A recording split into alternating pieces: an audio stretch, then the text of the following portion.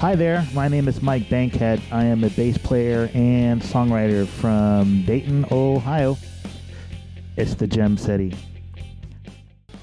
On today's podcast, I talked to Marisa Buxbaum, who I think everyone affectionately refers to her as Bucks. So, Bucks it is. And we happen to have some similar interests. One of them is we are both huge fans of a band called Fountains of Wayne out of New Jersey. One of their two main songwriters was a gentleman named Adam Schlesinger, and he died on April 1st, 2020. Now, Bucks and I had this conversation back in December of 2021, and I knew that I was going to air it on April 1st of 2022 to coincide with the 2-year anniversary of Adam Schlesinger passing away from COVID-19. He was also a bass player and a songwriter and heavily influential on the kind of music that I make. And we discuss in loving and affectionate detail the debut self-titled Fountains of Wayne album. And I think you'll be able to hear how much both of us really love these songs and love this band. There we go. I guess it doesn't tell you that it's doing it twice. Apparently not. Hey, Marisa, welcome. Hey, Mike. Thank you so much for having me. I am pleased because you share a love of Adam Schlesinger and Fountains of Wayne with me. I do, very much so, yes. He's a songwriter who's very, very close to my heart and who has only become more so in recent years for admittedly tragic reasons. And I agree with that. I'm a bass player who writes songs. He was a bass player who writes songs. We are a rare breed. But I want to say that something that you wrote about Adam Schlesinger is the reason I reached out to you in the first place. And for the listeners, I'm going to tell this story briefly, and then I'll shut up and we'll get to the main topic. There's a podcast I really enjoy listening to about 90s music called the Dig Me Out podcast.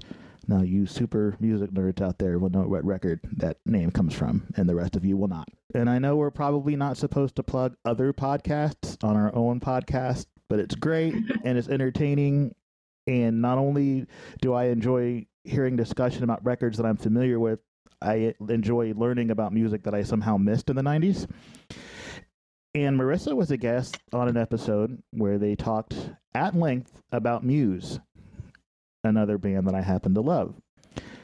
And so I go to the show notes and I see that she has a blog. I go to her blog, and this is something that Marisa wrote. I'm going to quote you, Marisa. Oh, wow. I'm flattered. Thank you. Yeah, no, it's like great. It was the blog entry you did when you found out that Adam had died and you were expressing your feelings. Here's the quote that made me email you. To Schlesinger, songwriting was not a means to an end for stardom. Songwriting was the end in itself, self-evidently necessary, an expression of obsessive love and devotion and respect. Like, that's how I feel about songwriting, and that resonated with me. So I sent you an email, which sometimes when you send strangers an email, you don't know if they'll be like, well, who is this creepy person? But you answered, we had a nice conversation, and now we're music buddies, and now you're here to talk about Adam Schlesinger, and specifically the first record he made with Chris Collingwood under the Fountains of Wayne name. Yes, it was. I've come into many music buddy friendships now at this point through the Dig Me Out podcast. So, and I found that specifically with this sphere of pop rock, power pop, whatever you want to call it, that it's kind of a small world, that the devotion and appreciation is intense. So when you find somebody who's on your wavelength, you want to talk to them about it. Agreed. So while we are having this conversation in December of 2021, you, dear listener, are listening to this on April 1st, 2022, which is exactly 2 years since COVID-19 claimed Adam Schlesinger's life. And as we all know, it has claimed millions of lives globally, and it's awful. But enough about the awful part. Let's go to the part that makes us feel joy. We're going to talk about the first Fountains of Wayne album. But before we do that, I would like Marisa to tell you folks how she discovered this band. Now, it's in this blog entry, but I want to hear her talk about it. Well, it's my recollection of it is not crystalline. Certainly not as much so as the day that Adam passed. But I know that the first song that I ever heard was Stacy's Mom. It was my freshman year of high school, and it was in regular rotation on TV, on the radio, back when, TV played music videos and back when radio was still very much a thing instead of streaming. And I heard it and I had that instantaneous, some songs are growers. For me, it was immediate. I just fell in love because to me, it sounded like, what I grew up with as a little kid listening to around the house, which was the Beatles, Meet the Beatles, A Hard Day's Night. For me, it was immediate and recognizable as that substance of music that is very close to my heart and deeply familiar.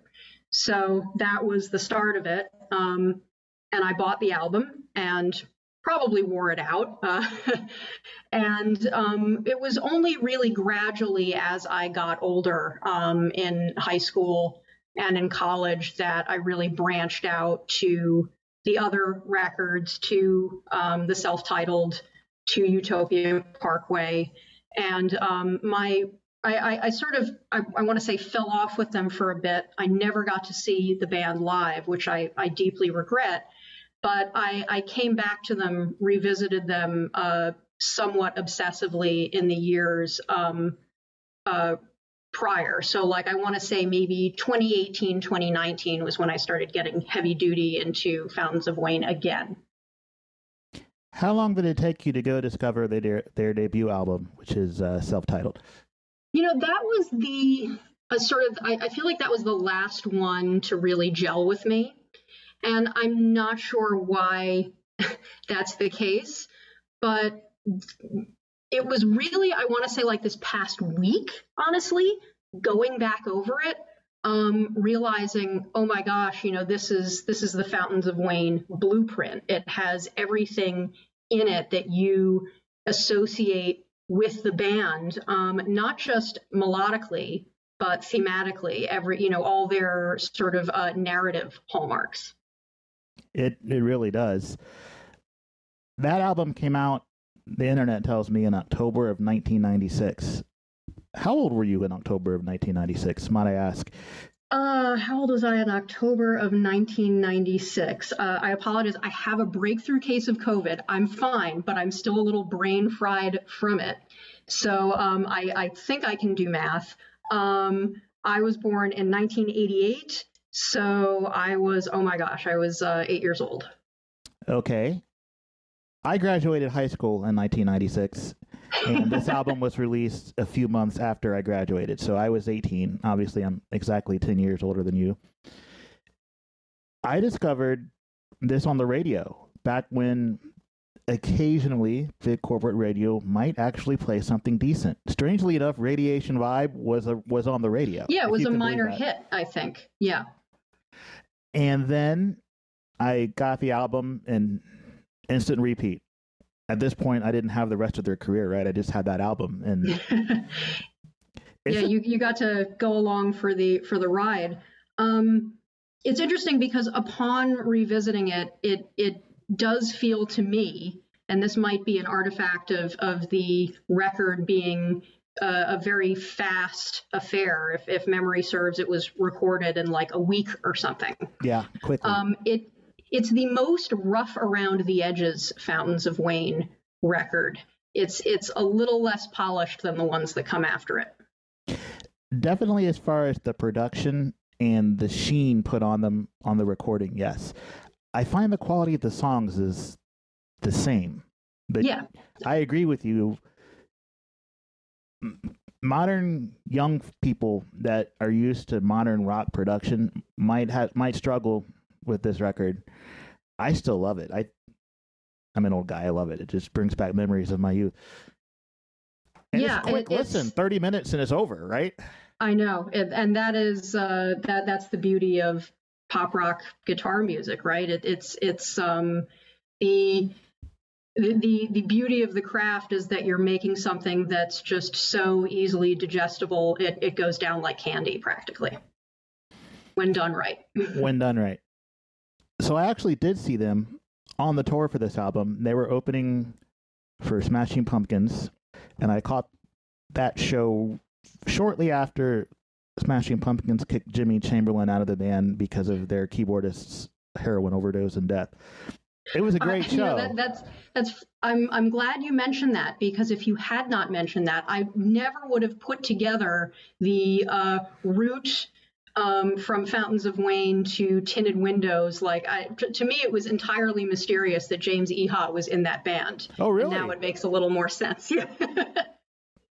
Well, I'd never thought of it that way. I mean, clearly, they obviously had made friends. If they weren't already friends by the time they did that tour, they made friends on that tour. But that association clearly, yeah, it goes way, way back. We're going to have you back to talk about that Tinted Windows record someday. Not today. That was another album I loved, yes. Yeah, and was an instant, latched onto it instantly as well. So Fountains of Wayne, beautiful album cover. Not the only album with that same cover. Did you know this? Yeah, I read that too when I was doing some of my, sort of refresher research for this podcast. I realized, that was kind of a dick move on behalf of the photographer. Yeah. So for those of you who don't know, the person who took that picture let more than one band use it for their album cover. So it looks outstanding and unique, and it is, but it's been used on more than one album. Although, to Fountains of Wayne's credit, that is the only album that I associate with that photograph. I have not seen it wherever else it has appeared. So agreed. I've seen internet pictures of the other album. I couldn't even tell you who made the other album, which says something to me about. There you go. One of them has stood the test of time. Do you have a favorite song on this album? Now we're going to get into the super nerdy stuff. Oh yeah, that's tough. I mean, I'm a big fan of Radiation Vibe. I love Sink to the Bottom, Joe Ray. I think my number one is probably Barbara H. You're not allowed to say that, because that's my number one, and now I'm going to have to pick another one. Well, I'm glad we both have a superlative taste, clearly. And I mean, to me, it's a flawlessly composed song, as pretty much all Fountains of Wayne songs are, but it also, to me, exemplifies something that Fountains of Wayne does extraordinarily well, which is, despite the two principal songwriters being men, they have this way of centering women's subjectivity in a lot of their songs. There are two of them here, I think, Barbara H. and Sick Day, but also The Summer Place, No Better Place. These are not just songs. I mean, they have plenty of songs where they're addressing women, or songs that are named after women, like Denise or Maureen, but these are actually written from the perspective of the stories that they're trying to tell of these women. So I always found that to be really striking, because it's not something that all rock musicians do well, or all that common. That gives me something to shoot for. The chorus in this song is perfect. It's perfect. Yes. The solo is perfect.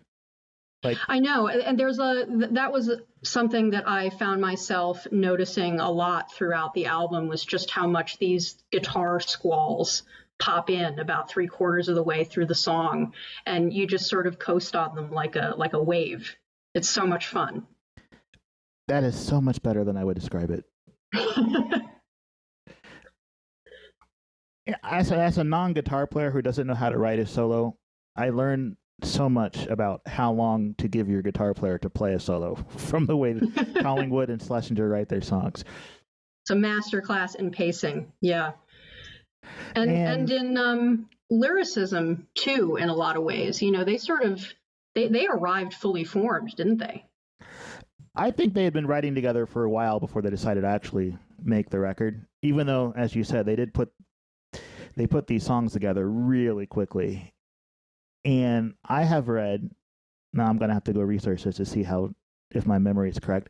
I have read that they were just trying to crack each other up in the studio and pulling just crazy names for songs out of their head, and then one of them would be like, "Oh, I'll write that one," and then I mean, if it works, go with it. And what's interesting to me is that even though it's obvious to me as well that these are two guys trying to entertain each other, none of the subject matter ever reads to me as like cruel or mocking in any way. And it's a kind of a delicate balance that they're striking between cracking a joke that requires like some level of ironic detachment.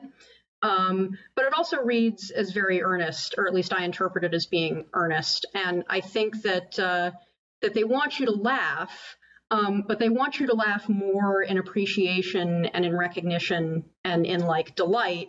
It's never sneering, and they're not reducing their observations of these people's lives to these people are caricatures, because they expect that you'll see yourselves in these songs, and I imagine that they probably see themselves in them too. I mean, these are largely the characters in Fountains of Wayne songs. They're all like exceedingly mundane, regular people, these existentially frustrated office drones with like fantasies of drama and romance and catharsis, but who are ultimately, kind of complacent, spinning their wheels, going in circles.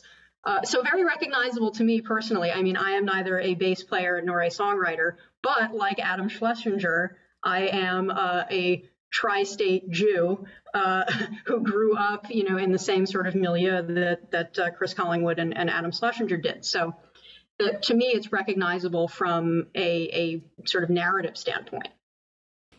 This is going to be an awesome segue opportunity, because I was going to ask you, as a resident of New York City, how it makes you feel that this band has so many references to actual places in New Jersey and New York in their music. I love it. I love it so much. And, it's not just New York City either. I mean, my parents live in Connecticut. My dad's from New Haven. So anytime there's a reference to anything, practically, I will recognize it. Just being, I commute from the New York suburbs to my job, or at least I did for years prior to COVID-19. And, I love one of my favorite Fountains of Wayne songs is Acela, because God knows how many times I've been on an Amtrak train from one part of the Northeast corridor to the other. So yeah, it's the incredible feeling of listening to not just an incredibly catchy song that you love, but this ease of like transferring your identity into it, of feeling like you're becoming a protagonist. And I love that about it. For songwriters who are listening, you're probably saying, don't the, quote, songwriting experts say that you should avoid being specific in your music when about naming places and locations so that it can be universal? Yes, they do say that. Ignore that nonsense. I'm from the Midwest. I've only been in New York as a tourist. And even though I definitely notice all of the very specific references in the Collingwood Schlesinger songs, the songs are great. If the song's good enough, that doesn't matter.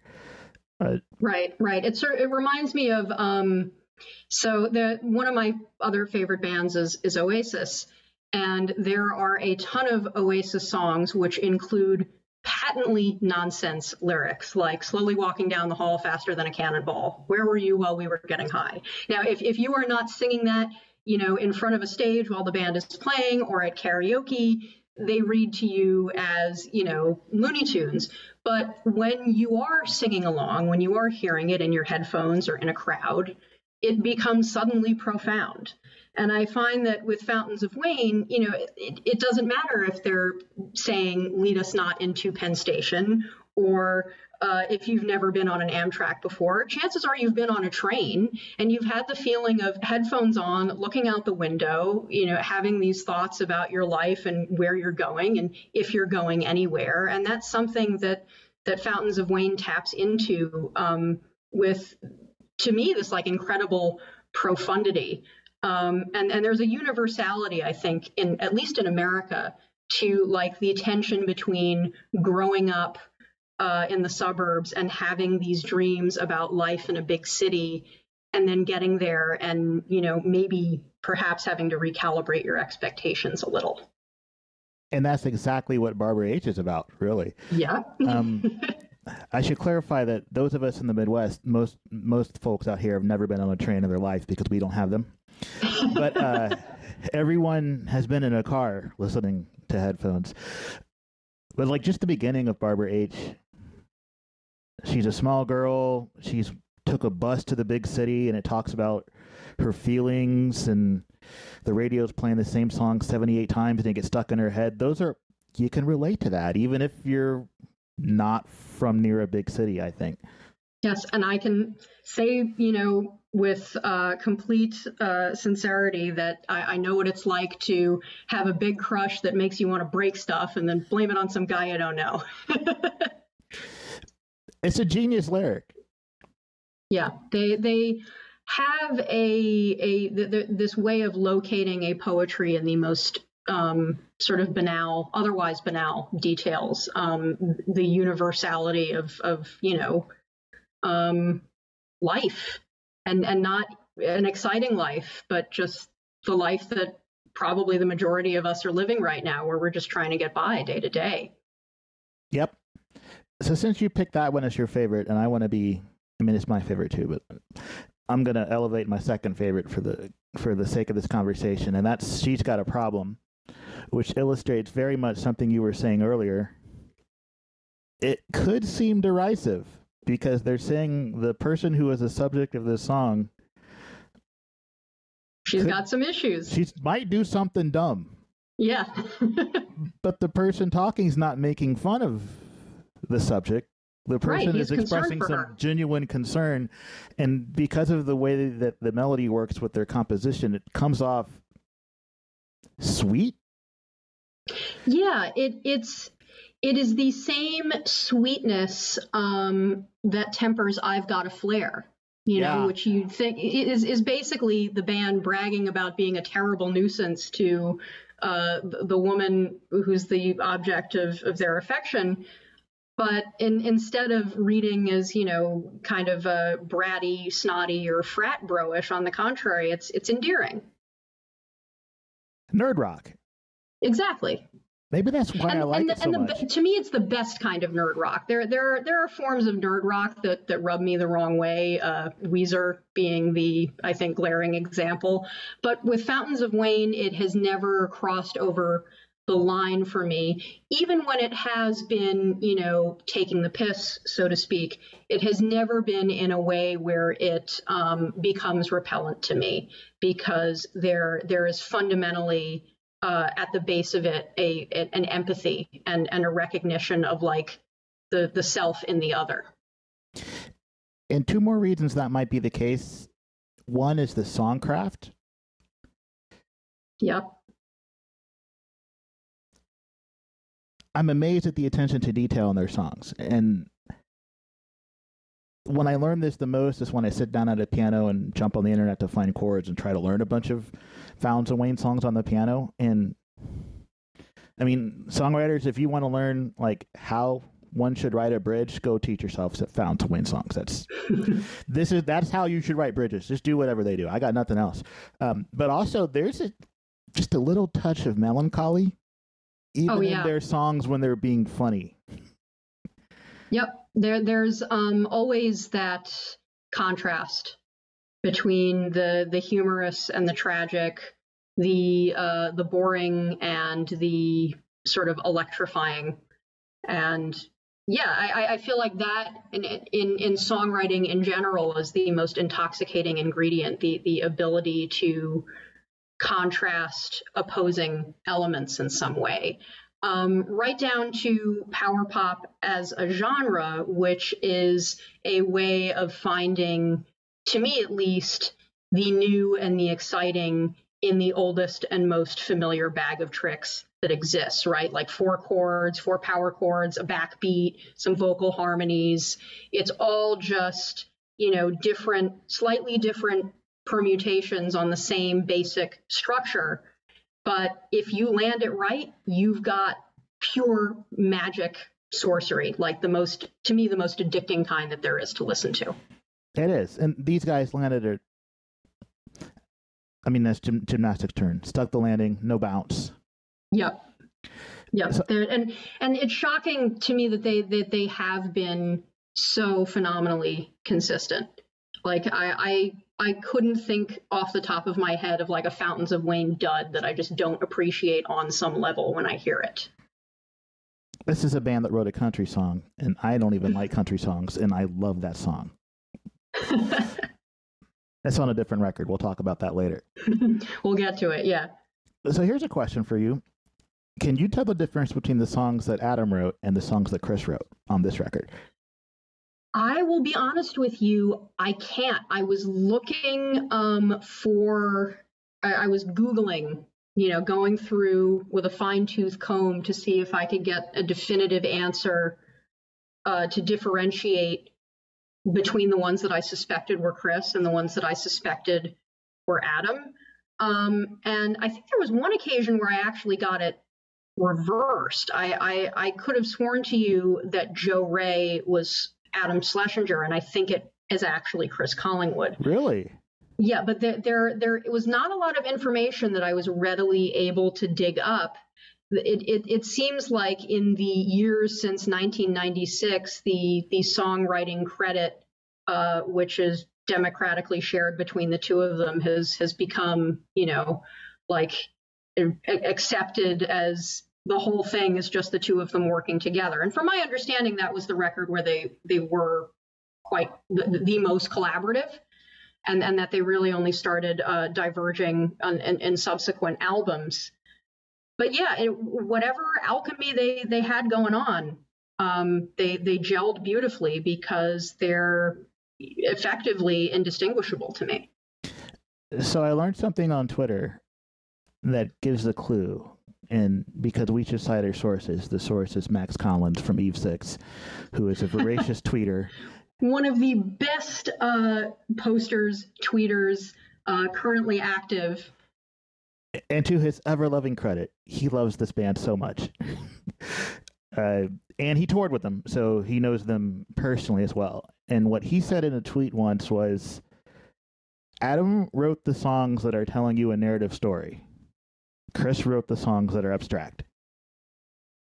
Oh, fascinating. Which is why I would have put Joe Ray in the Adam bucket. Yeah.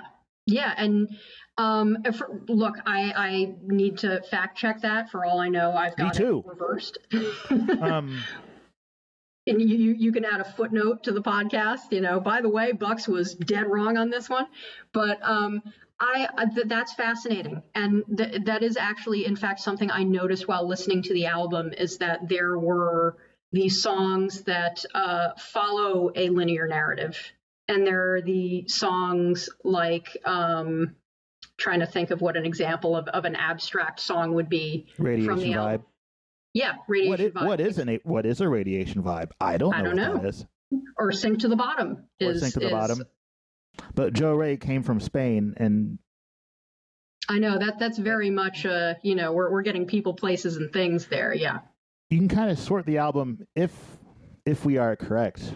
If Max is, and I would, Max is probably never wrong. If Max is correct with that statement, it does let you kind of sort these songs into one bucket or another, right? Barbara H tells a story, that's got to be an Adam song. 6 Day tells a story, that's got to be an Adam song.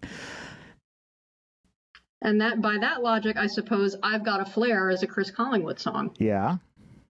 Leave the Biker kind of tells a story, and it sounds goofy. I feel like of the two of them, Adam was the goofier one. Yeah, he was a little more freewheeling, I think, in his embrace of the comedic elements of the band. I mean, what a fantastic record! It was like, yeah, I'm glad that I'm so happy that you asked me to do this, because it forced me to go back and review my. I love the album, but it was one that was very much not fresh in my memory. You don't play anything, do you? That's correct. I do not. I am married to a musician. He's an engineer, a producer, a mixer, a sort of jack of all trades, Swiss Army knife kind of music guy. classically trained and everything. I met him at SUNY Purchase. He was in the conservatory there. I was just a lowly liberal arts major. We met at a party. But I have only ever obsessively listened and enjoyed and admired from afar. I've never actually picked up an instrument and played one. So with your gift for words and writing, I feel like you could probably write lyrics. I would love to do that, and I feel like if my husband ever gets back into the swing of pop rock songwriting again, I might, scribble some things down and give it a go. But it's amazing, like the songcraft and the storycraft that Fountains of Wayne have managed to put together and make their trademark. I feel like it was very hard. I feel like it would be very hard for any other band to make that work in the way that they made it work. Slacker, power pop, like with a slight existentialist bent. You know what I mean? I'm trying, but I haven't managed to get there. What do you think of? All right, so Sink to the Bottom has what sounds like a $4 Casio in it. Yeah, you're right. But it works. It does. What do you think of them breaking out? That could not have possibly been a very expensive studio keyboard, but it works. Yeah, and I do like that resourcefulness and creativity and willingness to just, I think it again, it is the goof around impulse. You know what I mean? I think that they were just trying to see what they could accomplish in that 1 week. And, in a way, paradoxically, the pressure is off in that sense. Like you got 1 week to bang something out. These guys have been working and writing together for however long previously, so they're comfortable and they're familiar. It's kind of let's throw stuff at the wall and see what sticks. And everything stuck. Everything stuck. Is there anything on this album that you think did not age well? That's a very good question. No, I mean, granted, I'm very biased because I love this band and hindsight being what it is and nostalgia being what it is, I feel like my appreciation for them has only deepened and intensified. I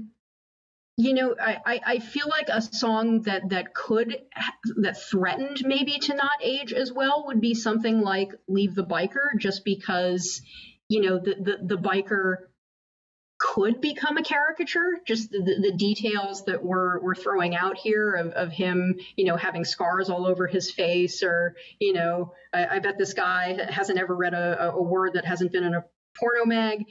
These are things that could, I think, in less deft songwriters' hands have become cheap or become goofy, silly, but it's not. It's still just the world's most charming song.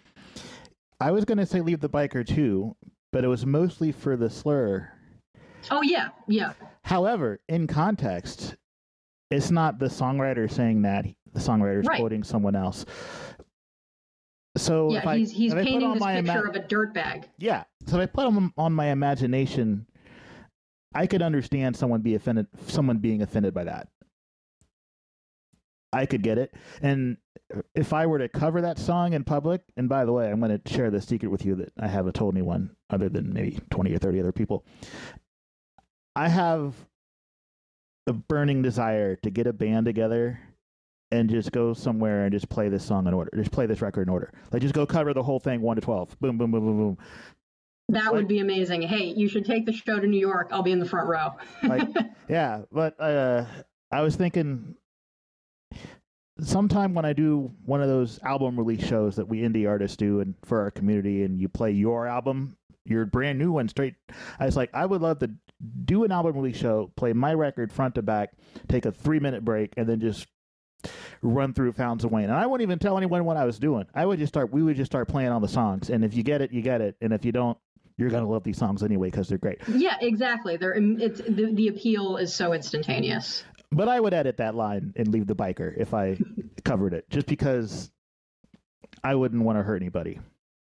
Yeah, that's understandable. But it's also, yeah, it is amazing to me just how, despite the fact that these songs were written in the mid 90s and it is now, almost 2022, that you can listen to them and the subject matter doesn't come across as dated, that the songs themselves don't sound dated. On the contrary, I feel like rock music is having this renaissance right now.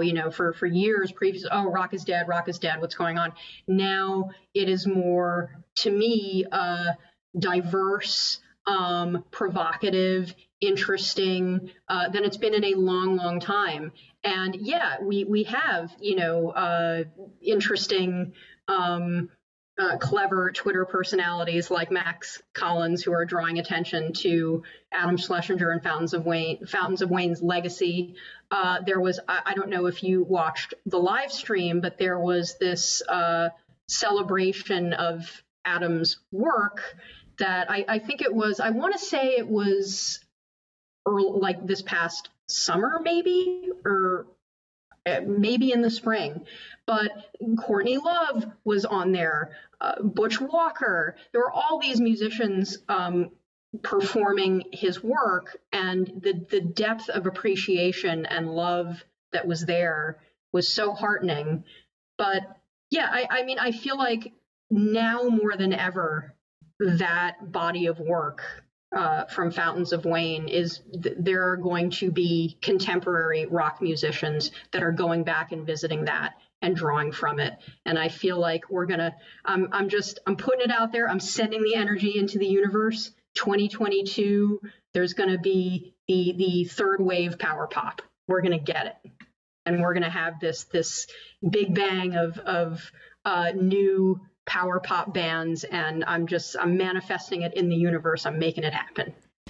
Well, if they need help learning how to write songs, this is a really good how-to manual. No kidding. And not to be old man shakes a cloud, but these days, like, kids don't sit there and listen to a record in order anymore, like the way back in the day we used to do. So it's all about the single. But I have a hard time listening to the songs on Fountains of Wayne without the ones around them. Yeah, you do, particularly when you're growing up with a record. And yeah, but look, I remember this too, because I'm old enough that this used to be the only way that you could listen to albums was you'd buy them on a CD, and you'd maybe have a maximum 6 slots in your car stereo or whatever. So you just kind of have to sit with an album and learn to appreciate it front to back. And that is, yeah, it's now a completely optional part of the listening experience for Zoomers. And me as a quote unquote geriatric millennial, I like that term. I get to opt out of it too. But this is not a record where I'd want to opt out of it. It's just so good beginning to end. It's so unassailable. Why would you skip around? Also, I feel like they sequenced this with some intentionality. Yeah, definitely. And there is a flow to it where the more abstract Chris Collingwood songs or the more linear storytelling Adam Schlesinger songs, it proceeds in a way that feels natural and organic. And yeah, why mess with that? That last song, almost a tearjerker. Everything's ruined. Yeah. It's kind of a love song. Kind of. Yeah, a love song called Everything's Ruined. I mean, I must be a profoundly broken person because I can totally relate to that. I think it's a beautiful way for them to have ended the record. They could have just as easily made it, You Cursed Girls or Don't Rock Me Tonight, both of which are sort of ha-ha funny kind of joke songs.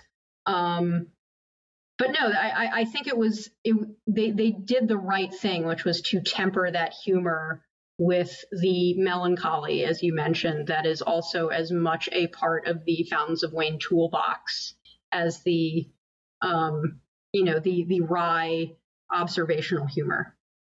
Yep. How cool is this? We've been talking about this record longer than it would take to actually sit down and listen to the record. There's so much there. It's a gold mine. There is. So before I stop the recording, I'm going to recommend one more thing. Did you know? So I don't know how long you've been listening to Dig Me Out. Did you know they did an episode on this album? No. It must be back in the archives. It is. And I'm going to tell you and everyone listening when it is, because again, we're not really supposed to promote other people's podcasts, but I like these guys. And when I first discovered Dig Me Out, I actually started searching their site for my favorite 90s records. And I went back and listened to this episode, but it's been a couple of years, and I really should have listened to it as prep for our discussion, but I didn't. So I wonder how much of the stuff we said that Tim and the other fella already said. Yeah, it'll be interesting to see what overlap there is between Mike and Marisa and Tim and Jay. They better have called it a worthy album, or else I'm going to have to fight somebody. Oh yeah, no, I'm certain they did. I am certain they did. You know how much those guys hate albums that are any longer than like 35 minutes, so this has got to be right up. But it's episode 299. The date it went up was October 4th, 2016, and it is their episode where they review the self-titled Fountains of Wayne debut, and they're gonna tell you whether they think it's a worthy album, a better EP, or if they just heard a single. So I think it's back-to-back singles, a worthy album full of singles. So here's the thing, Marisa. Once you listen to that, we'll have to trade some emails about our thoughts, because I'm going to re-listen to it this weekend. Because I just reminded myself that they discussed this already. Yeah, me too, and I'm looking forward to it. Excellent. Thanks for coming on and chatting. And when we get to Welcome Interstate Managers, I'm going to have. I've decided I'm going to make this. I'm going to make a Fountains of Wayne appreciation series. So when we get to Welcome Interstate Managers, you're gonna come back and we'll talk about that, right? Awesome. I'll be here. Excellent. Yeah, I waited several months since recording that to finally post this episode. I hope that you enjoyed our conversation as much as I did. And to Bucks, thank you very much for coming here to talk to me. And I will definitely continue the Fountains of Wayne appreciation series. The next episode will, of course, be about their second album, because we started with their first. That makes sense, right? To the listeners, thank you very much for being here with me. Definitely go check out Fountains of Wayne, the debut album. It's a great way to spend about half an hour of your life. Have a great weekend. Bye.